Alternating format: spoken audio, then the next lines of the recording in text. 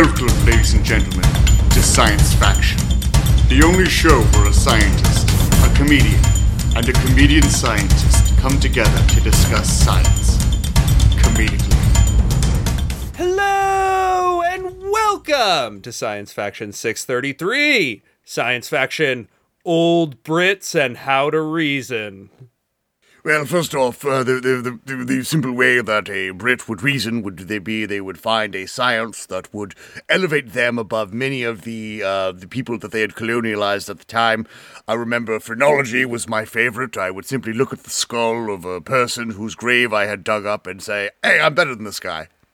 Yeah, I like that too. I liked being a leech doctor though. That was my favorite. It's like people would come in and they're like, "I got a cold," and I'm like, "Leeches," and they're like, "I'm due to give birth in 2 weeks." Leeches. How else are the humors supposed to be removed, Bobby? I'm super horny. Leeches on the dick. Like no matter what, I have a leech answer for you. Yeah, and you put the leeches, if you want the horniness to go away, you're going to put the leech in one spot. But if you want the horniness to be amplified, you're going to put the leech in another spot. Yes, I completely agree. That's just science. Yes. One of those takes away all sexual desire, and the other one is what we colloquially refer to as a leech job. And speaking of the leech job of this episode, I, of course, am your host, comedian archaeologist Robert Timothy. With me, as always, is the guy who can't get a leech job to save his life, none other than our comedian, Mr. Damien Mercado. Damien, how you doing this afternoon? I'm doing great. I actually, my second marriage ended when my wife caught on the receipt that I went to Mexico and received an LJ, or a leech job. Mm-hmm. And she was like, "What happened?" And I was like, "What?" And you know, she wasn't as cool with the high-priced sexy leech job. Babe, you know it doesn't count when I cheat with invertebrates. Yeah, the doctor who put the leeches on my junk had a huge breast, but what does that have to do with anything? Oh dear, and if you want to have both huge breasts and leeches on your genitals, go ahead and check out our Patreon. You can search Robert Timothy on Patreon to find the most leech-filled genitals you will see on any podcast. Well, I mean, I'm not a Patreon of the Joe Rogan podcast, but I'd like to think that if there was one podcast that would out-penis leech us, it would be that Patreon. I checked. They're at a 0.74 penis leech ratio. It's not even close to our 0.89. Of course you're a Patreon member for Joe Rogan. God damn it. Everybody, while you're feeling disrespectful towards Bobby and the way he and the people he chooses to support with his money, I actually have to catch up on something. I told people on this podcast over a year ago, but a few times in between then, that anybody who writes us and leaves us a 5-star review on iTunes, I would give them a shout out on this podcast. Oh, yeah, you did it. Yeah, so here we go. First off, well, it's not Damien per se. It's Damien. I'm actually Alex Jones here. I'm having some very financially hard times. If we're being honest, I'll do anything. I'll sweep your floor for 10 cents. I just need some money. So I'll read some Patreon shout outs. This is from MWG32. They said dorks, but I respect them. And I don't know if they were referring to the host, Damien and Bobby, or perhaps some sort of new penis leeching procedure that you respect for dorks. I don't know. First of all, just so we're clear, she must have been talking about you, but in the plural, the queen's you, dorks. Oh, like this Damien character is not just one penis; he is two penises. Yeah, exactly. Because I don't think anybody's calling me a dork. I mean, and not after they heard that I started in the physics chair in academic league as a junior. I don't think anybody's going to be pulling the dork card on that. You know what I mean? Yeah, it's not as if the co-host of the science podcast called you a fucking dork and you had to do this thing where you take academic league and you make sure nobody can mock you for it by building it up as some virtue of manliness, of masculinity, of toughness. I didn't have to do that. Society did that for me. I didn't choose the world I was born into, and I didn't choose the world I decided to league into. It's just what was given to me. All right, that's good. I agree. Way to go, Damien. Way to make fun of Bobby for being a fucking dork. I say this as a guy who owes about $1 trillion in debt, but I'd rather do that than be in academic league. But then again, I'm a very damaged man, so I wouldn't use my thing for anything. But here you go. You couldn't make JV academic league in the third chair, sir. I hope you know that I grew up in a Texas education system that is well within my reach to make academic league. I did wrestling, so I was just going to be a walk-on the academic league team in Texas. But here's another one. This is from Liz C. Zukas, and it says, my new binge podcast has heard you guys on the Cult Podcast and followed you here. Well, I know for a fact you only heard the shittier half of Science Faction on the Cult Podcast and not the whole thing, but that's fine. I've been binging for a few days now, and I love it. You make me feel wonderfully optimistic about the future, and make me snort laugh. So good combo. Now, I'm happy that Damien and Bobby could make a snort laugh, but I think they were going for a shart laugh. You know, something where you feast yourself. I was when I originally founded this podcast looking for shart laughs. In fact, that was the original title of this podcast was shart laughs. Yeah, we got a lot of shark fanatics who couldn't read, who just went with their first instinct, right. And they left very disappointed. This is fantastic, Damien. I don't think we have time for all of them. I think we should start doing this on the reg at the beginning of every show. But for now, let's move right on to science articles. From molecules to particles, this is Science Articles. It's actually a really good time for you to cut this off, Bobby, because as you know, we've been doing this for many years, and although our listenership is numbers in the thousands, which is a great metric that we can use to measure our jimmies against other podcast jimmies, one area that we are in the rather minute club is our iTunes podcast comments. And it seems stupid, but this is actually a factor that this is something that actually means a lot to the podcasting community and helps you stupid. Seems incredibly and advertise. Yeah, I mean, you would think that it's like some stupid system created for free by Apple that they haven't fucking updated the metrics for because there's no profit for them. But anyhow, if you really want to support this show, yes, there's our Patreon, but if you're looking for something a little cheaper to do, just go on iTunes. I know it's crazy, but it has to be iTunes. Create a burner iTunes account if you have to, and give us a 5-star review. That'll help us a long way in helping us beat the stupid out of the other parts of this country. You know what I'm talking about? We're gonna turn California red if we get enough 5-star comments. Woo! All right, article number 1: Genetic origins of Ice Age UK revealed. The genetic, turns out all British people share a common lineage with a tea leaf. Or the color beige. The polite gene actually started in England, which is crazy because that island has experienced so much violence. Yes. Yeah. I think that's one of the reasons it's so chill right now. So anyway, very, very interesting article came out about the genetic origins of ancient Ice Age UK. I think this stuff is super interesting.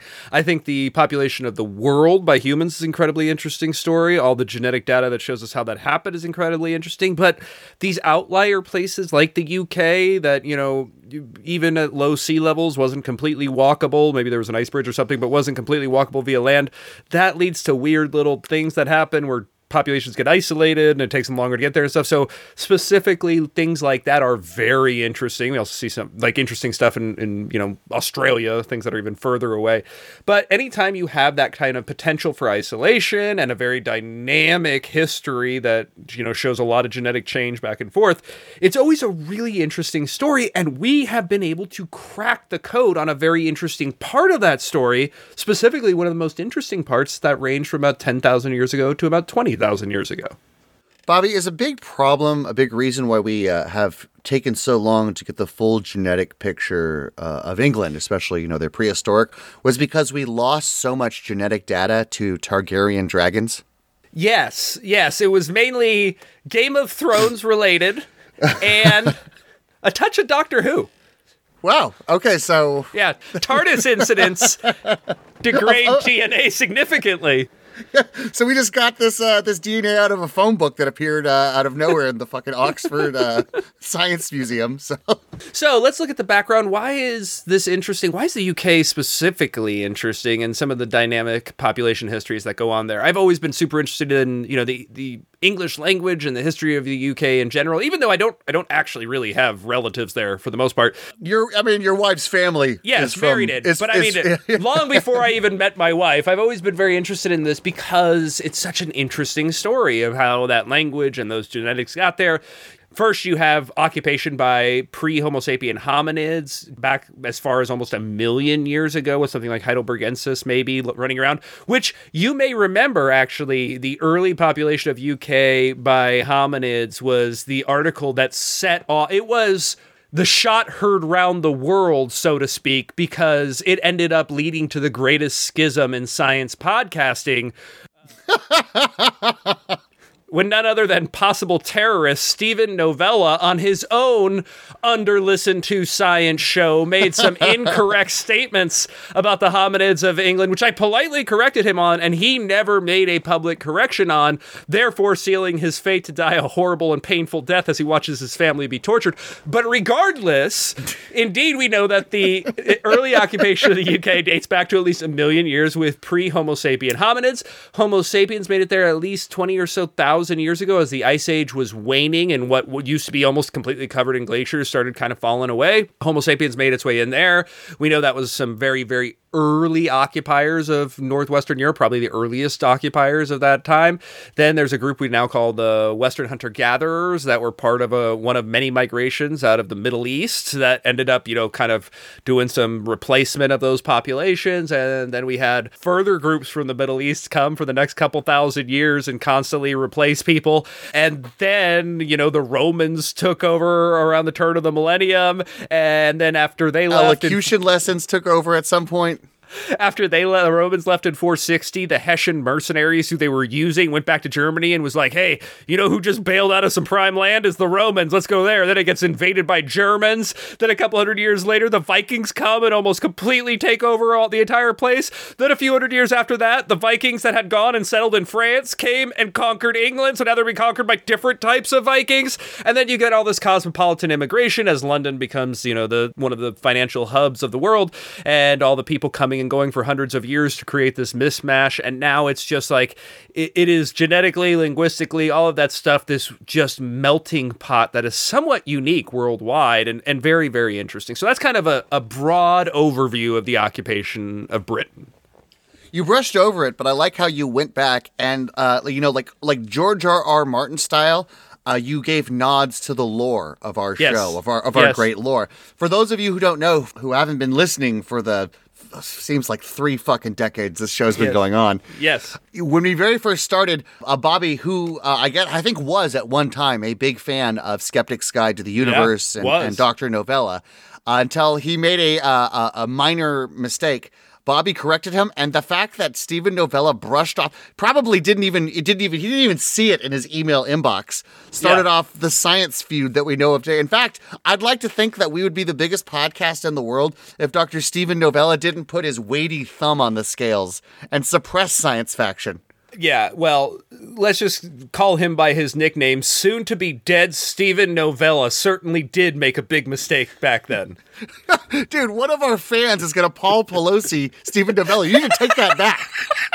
You're like one of our crazy... us and Joe Rogan podcast have the most insane fan base. You're going to hear that. Somebody's not going to be able to hear the comedy in your voice, the sarcasm.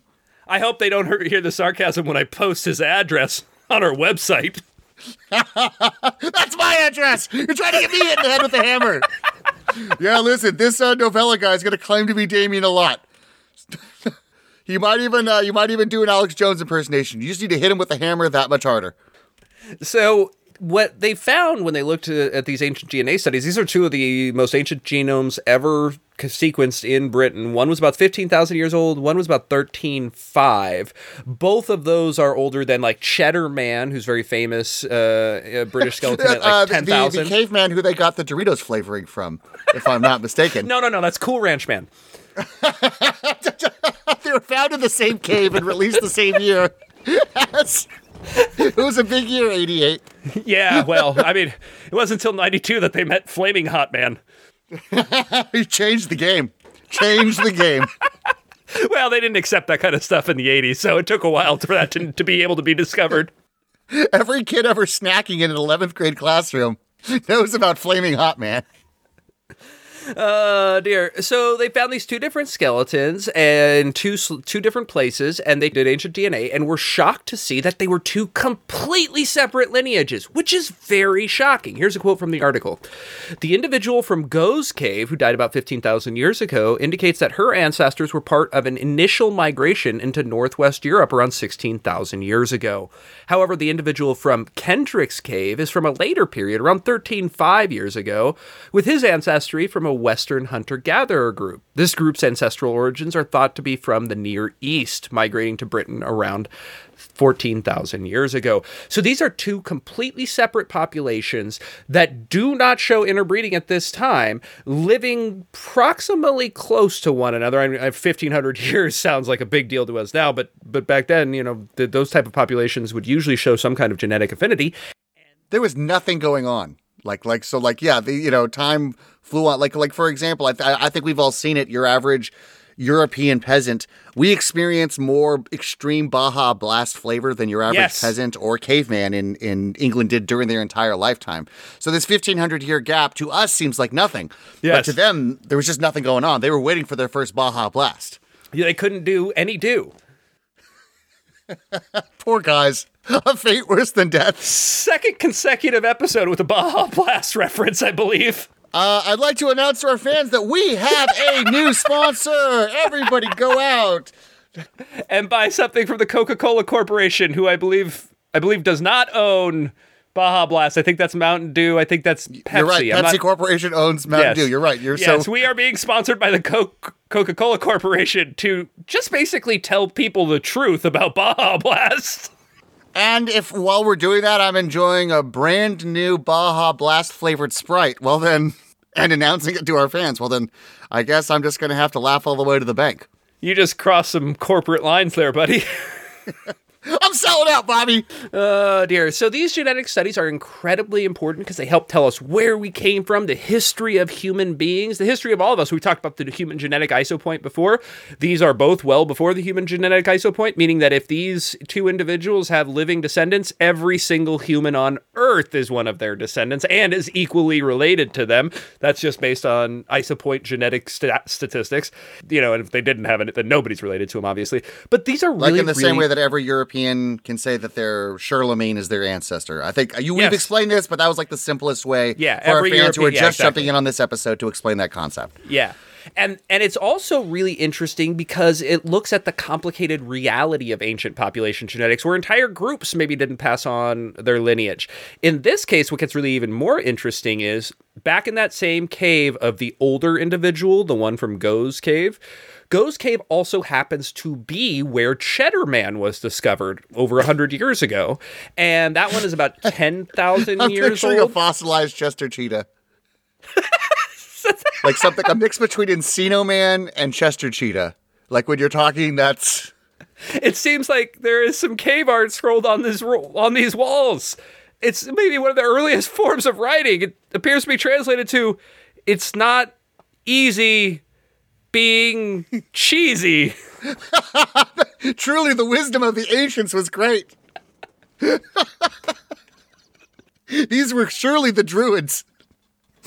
So Cheddar Man is about 10,000 years before present. They looked at Cheddar Man's DNA too, and he was found to have a mixture of the two ancestries. So this is, 5,000 years after the oldest one, 3,500 years after the younger one, and they found that his mixture was 85% Western hunter-gatherer and 15% from the older migration. Keep in mind, he's in the same cave as the individual from the older migration, meaning that location-wise and temporally displaced, the individuals who lived in Go's Cave initially represented only the very earliest migrations into Western Europe, but then by 5,000 years later represented mostly that secondary migration from Western hunter-gatherers, the people from the Near East, and a little bit of the old migration, even though it's in the same cave as the older individual.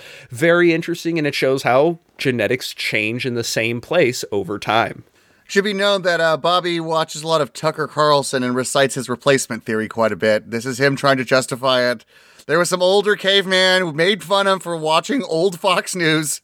Western hunter-gatherers will not replace us! And you called me a racist!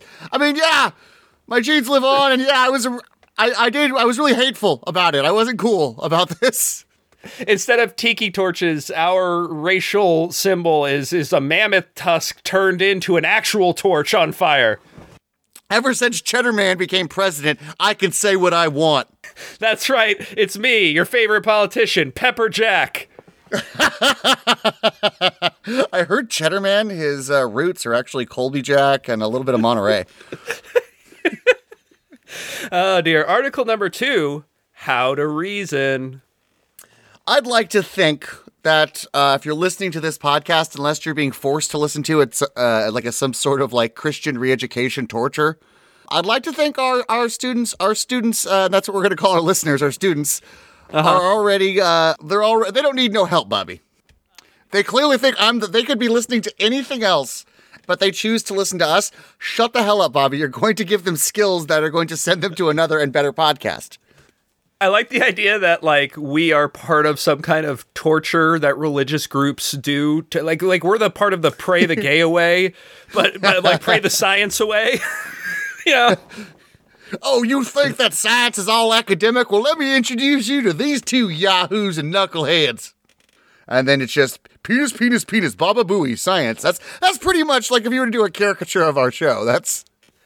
It starts with a decent understanding of the relation between causation and correlation, and it ends with dick jokes. I'm going to tell you what right now, they talked a lot about Baja Blast, and I was all about that. Then I kind of got the feeling they were speaking of it in like a negative tone, and I didn't know how to feel. Oh, dear. So, Anybody else wants some Mountain Dew? I'm thirsty. There's, by the way, a lot of great science articles this week. It was actually really hard to choose, and I didn't want to necessarily cut one out, but I love this article. This is available on Live Science right now. Go read it. It's free. And it's really important and rarely taught and often misunderstood thanks to really badly written characters like Sherlock Holmes. I think it's really important. It was part of like some very formative classes I took in terms of philosophy and reasoning and theory of knowledge, both even in later high school and into college and to undergrad, that really shaped how I think about things. And I see people making reasoning errors. And I'm not talking about, oh, I think differently than you. You are literally making an error in reasoning. And I see it all the time. And I think a lot of it is because people just don't understand the different types of reasoning and when they are interchangeable, when they're not, and which ones can bring you to truth. So let's get started on it. And I don't know. I know you're the rhetorical. You're the guy who is able to put words to rhetorical devices and arguments much better than I can.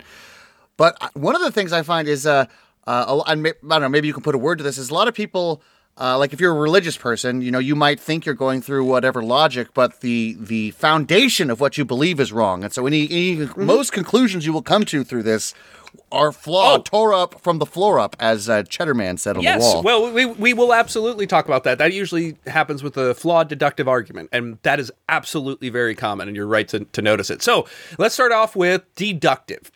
Deductive reasoning it's what we use to attain truth, assuming the premises are true. It's what we use for science. It basically goes from the broad to the narrow, and you start with known facts or premises, if you're making an actual formal logical syllogism here, and then you work towards demonstrably true statements. Here's a more Webster's definition. Deductive reasoning is a type of reasoning that uses formal logic and observations to prove a theory or hypothesis. In deductive reasoning, you start with an assumption and then make observations or rational thoughts to validate or refute that assumption. You can use deductive reasoning to apply a general law to a specific case or test an induction. The results of deductive reasoning typically have logical certainty. And this is why we use deductive reasoning exclusively in scientific pursuits, because deductive conclusions are reliable provided that the premises are true. So let's start with a really easy syllogism that we can do here. There's usually a major premise, a minor premise, and then a conclusion in formal logic. Here is a very simple version of a syllogism. All birds have feathers. That's my major premise. The stork is a bird. That is my minor premise. The stork must have feathers. That is my conclusion. And it works because I am using proper deductive reasoning with proper facts put in place. Now, one of the main problems I see people doing is confusing deductive reasoning with inductive reasoning.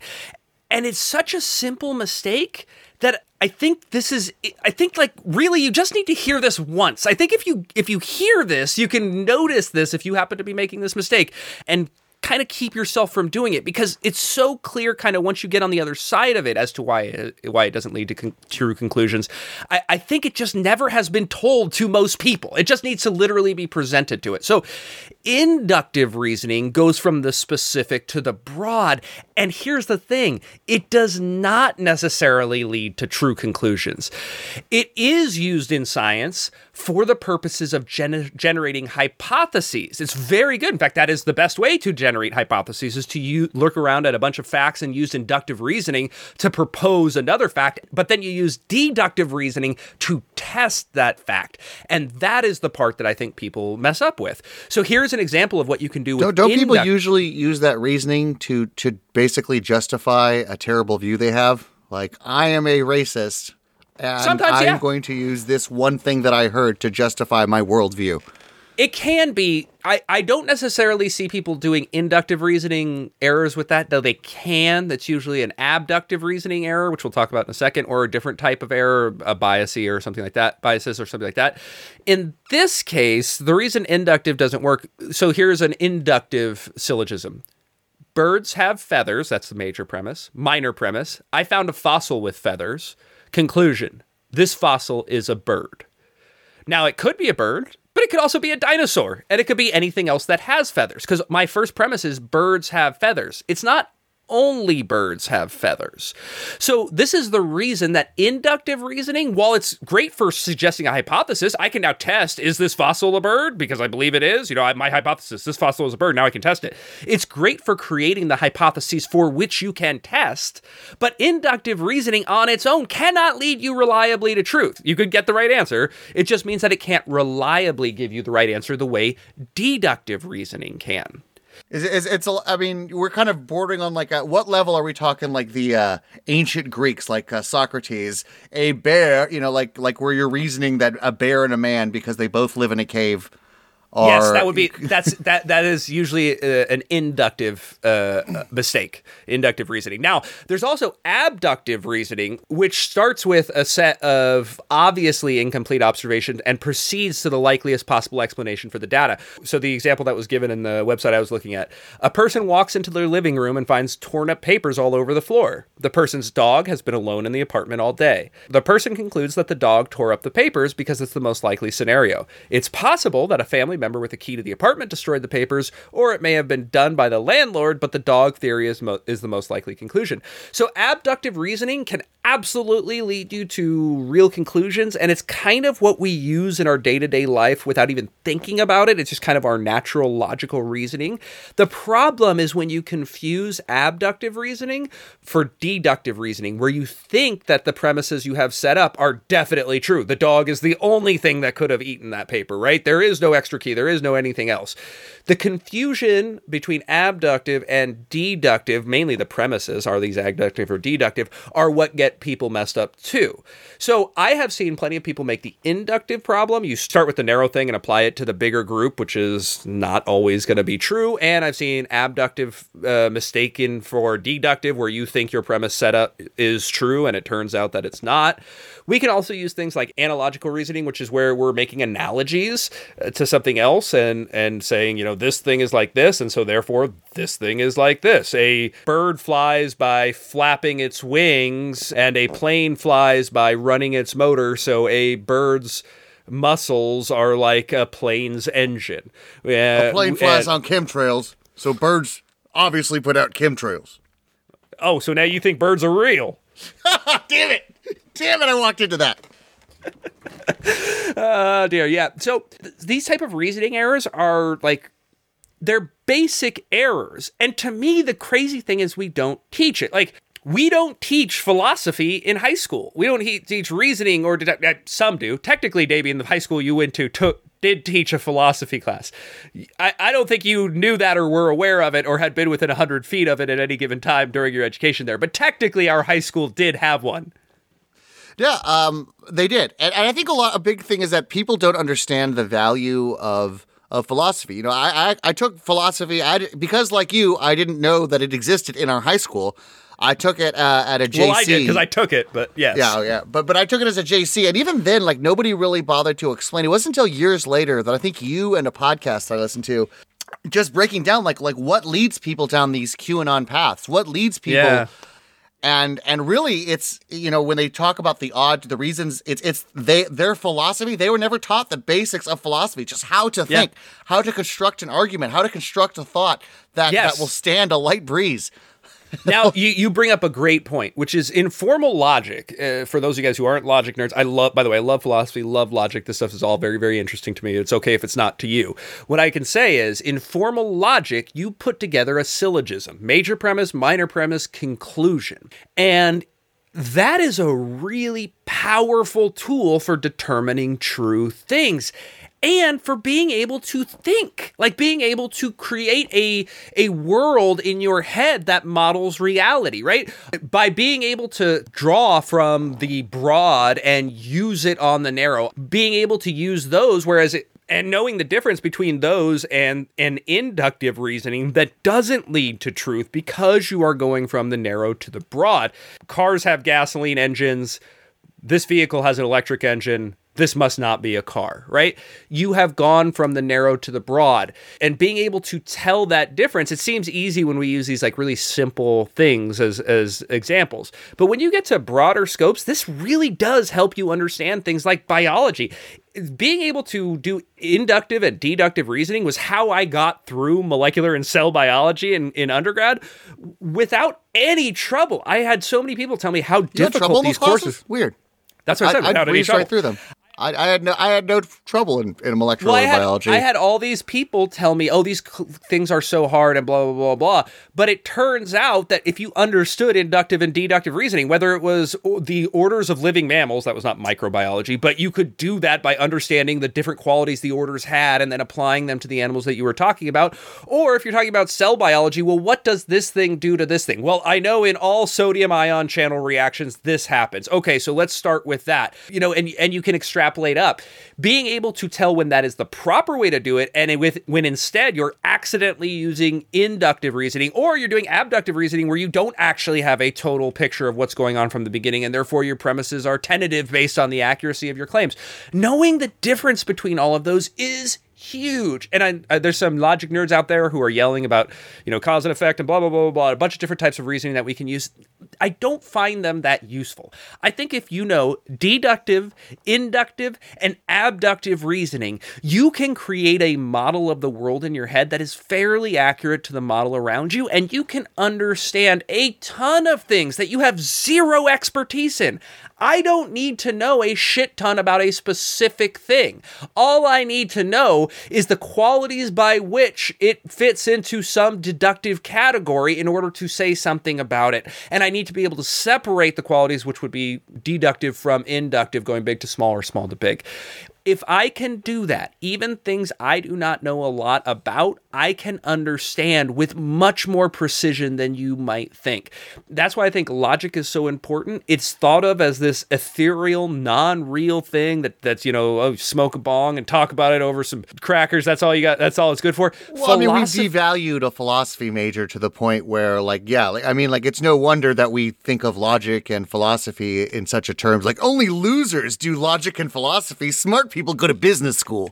Yeah, and I don't know that, you'd want to make logic or reasoning your major or something or focus your life on it, but it certainly is so important to have a basic understanding of frameworks of logic, how we discover true things, how we make logical truths, things that aren't necessarily scientific. A lot of true things are identity, non-contradiction, and excluded middle. We get it from those things alone, which are just philosophical presuppositions. All of this can allow you to not only understand science better, understand the world better, but understand your own flaws better and where you're making unreasoned arguments, something that we've been talking a lot about in these recent days. All right, thank you, audience, for coming back for Science Faction 633, where you learned all about the earliest occupation of the UK and how to reason. Thank you so much for joining us, and come on back next week for Science Faction 634. Bobby, I know you have to get ready soon. You're speeding this episode through. You got Halloween stuff. But because I stole academic valor in this episode and claimed that I breezed through molecular biology, in parentheses, at Berkeley University, and you didn't stop to catch it, now part of the lore of this show is that I breezed through molecular chemistry. So maybe I could give you some lessons later to help simplify a lot of these topics that gave you so much trouble, Bobby. And I'm going to end the recording now so that it's locked into the lore. Bye, everybody. You've been listening to Science Faction. Wait, that's not right.